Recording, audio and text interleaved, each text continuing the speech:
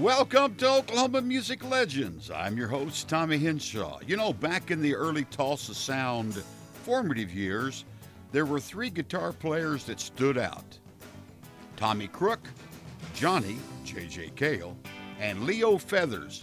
Leo Feathers would later be known as the Axeman. Hey, stand by for his story. Richard Leo Feathers, the youngest of six children, was born to parents Grant and Eva Feathers on December the 11th, 1941. Leo, as he preferred to be called, grew up in a rodeo family in Stillwell, Oklahoma. While Leo enjoyed and would remain active in rodeo throughout most of his life, he also had a strong musical calling, teaching himself to play the guitar, and it was apparent at an early age that he had a special talent for the instrument. The family left Stillwell and relocated just south of Tulsa in the Bixby, Oklahoma area where Leo attended school. Dale Shipman of the Shipman Brothers Band, in an article he wrote for Oklahoma Guide to 45 RPM Records and Bands, said, "One day his brother Ray met this new kid at Bixby Schools who was from Stillwell. Finding out he was a guitar player, we asked him to join our band. The kid was only 15 at the time, but we quickly found out that he was pretty hot on the guitar. His name was Leo Feathers, a young Cherokee Indian lad who was tough as a boot, full of energy, and loved music and rodeos. And he was unbelievable on the guitar. He had initially taught himself how to play the style of the most popular guitarist of the day, Chet Atkins. But then he added the new styles of Chuck Berry, Duane Eddy, and particularly James Burton, who at the time played guitar for Ricky Nelson. Now here's a James Burton footnote. Burton, from Dubberly, Louisiana, would later become the professional guitar teacher to Tulsa's Leon Russell and become the guitar player and leader of the TCB band for Elvis Presley. The Shipman Brothers Band, who initially called themselves the Bixby Rockers and later would call themselves the Thunderbolts, entered several of the Tulsa area Battle of the Bands contests, which were very popular at the time and a great way for your band to become recognized and acquire a following. It was in these contests the band, and mostly Leo Feathers, would be seen and become acquainted with Tulsa musicians and the forefathers of the Tulsa Sound: David Gates, Johnny Cale, also known as J.J. Cale, Russell Bridges, Leon Russell, Gene Croce, Tommy Crook, and Johnny Williams. The Thunderbolts were in direct competition to other better-known bands in the area. While they didn't win against this competition, radio station Tower of Power at the time, for us young people, KAKC in Tulsa billed them as the Surprise Band of the Year in 1958. During that era, the three best guitar players in Tulsa were Tommy Crook, Johnny Cale, and Leo Feathers, each taking their turn being voted the best guitar player in Tulsa.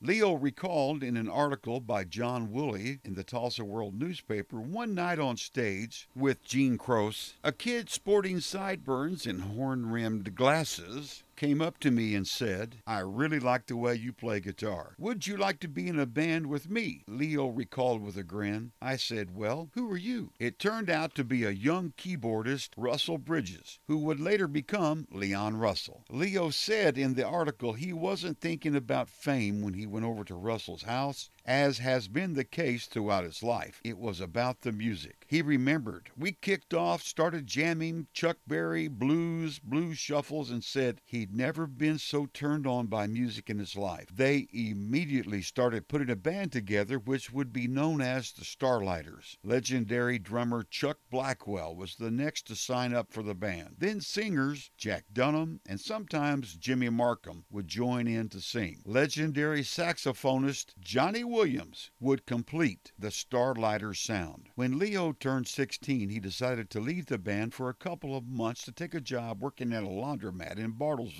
He had to earn money to pay for a car he had acquired. He was in Bartlesville when Leon called to tell him the Starlighters had a chance for a big job. They had been asked to open for Jerry Lee Lewis at the Cain's Ballroom, saying this could be their big break. Leo came back to Tulsa. The band did great, and Jerry Lee really liked how Leo played the guitar, asking him to join him on the road. In fact, he hired the entire band to join his tour, since his financial troubles had forced him into finding local players to join him in every town that he played. Touring with Jerry Lee came to a halt in Kansas City when Jerry Lee became ill. The young Tulsa music makers had hit a musical crossroad. While Leon and the others headed out for Los Angeles, Leo returned to Bixby to finish high school. After finishing school, Leo opted to move north to Kansas City, where he continued playing music, doing session work, and the occasional rodeo performance. He became acquainted with Nashville musician and producer Fred Carter Jr., who took Leo under his wing and to school on how to become a quality session player. Leo said he really taught me how to play sessions, teaching me how to play rhythm guitar and how not to play everything you know in 2 minutes and 15 seconds. For much of the 70s, Leo was a member of Nashville's A-team of studio players, backing the likes of Bobby Bare, Johnny Rodriguez, doing concerts and joining tours with many other big-name performers of the day. For a time in the 70s, Leo rejoined with Leon Russell on the road, becoming a member of the Leon Russell Band. Leo remembered that back in the early days, bandmates tried to discourage Leon from singing, saying his voice was just too nasally. Leo remained working in Nashville throughout the 80s,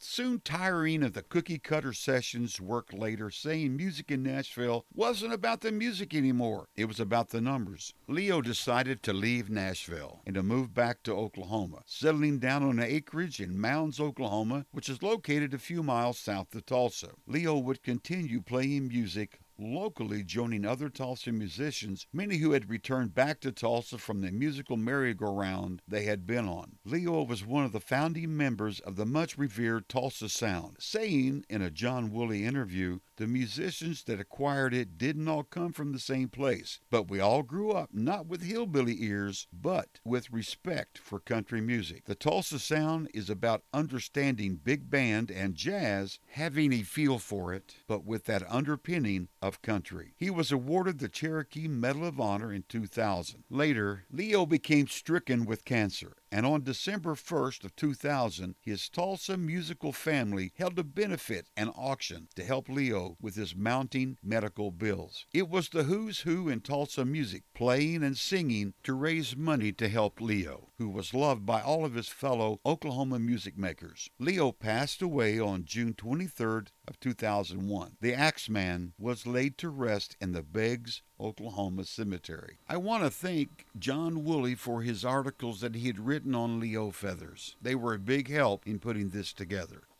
You've been listening to Oklahoma Music Legends. Please tell your friends we can be heard on iTunes, Buzzsprout, Stitcher, Google Music Play, and directly on our website, oklahomamusiclegends.com, just by clicking on the podcast page tab. Look and listen to our Oklahoma Music Legends YouTube channel. Visit our contact page and drop us a line. Be sure to like our Oklahoma Music Legends Facebook page. For Oklahoma Music Legends, I'm Tommy Henshaw. Hey, thanks for listening.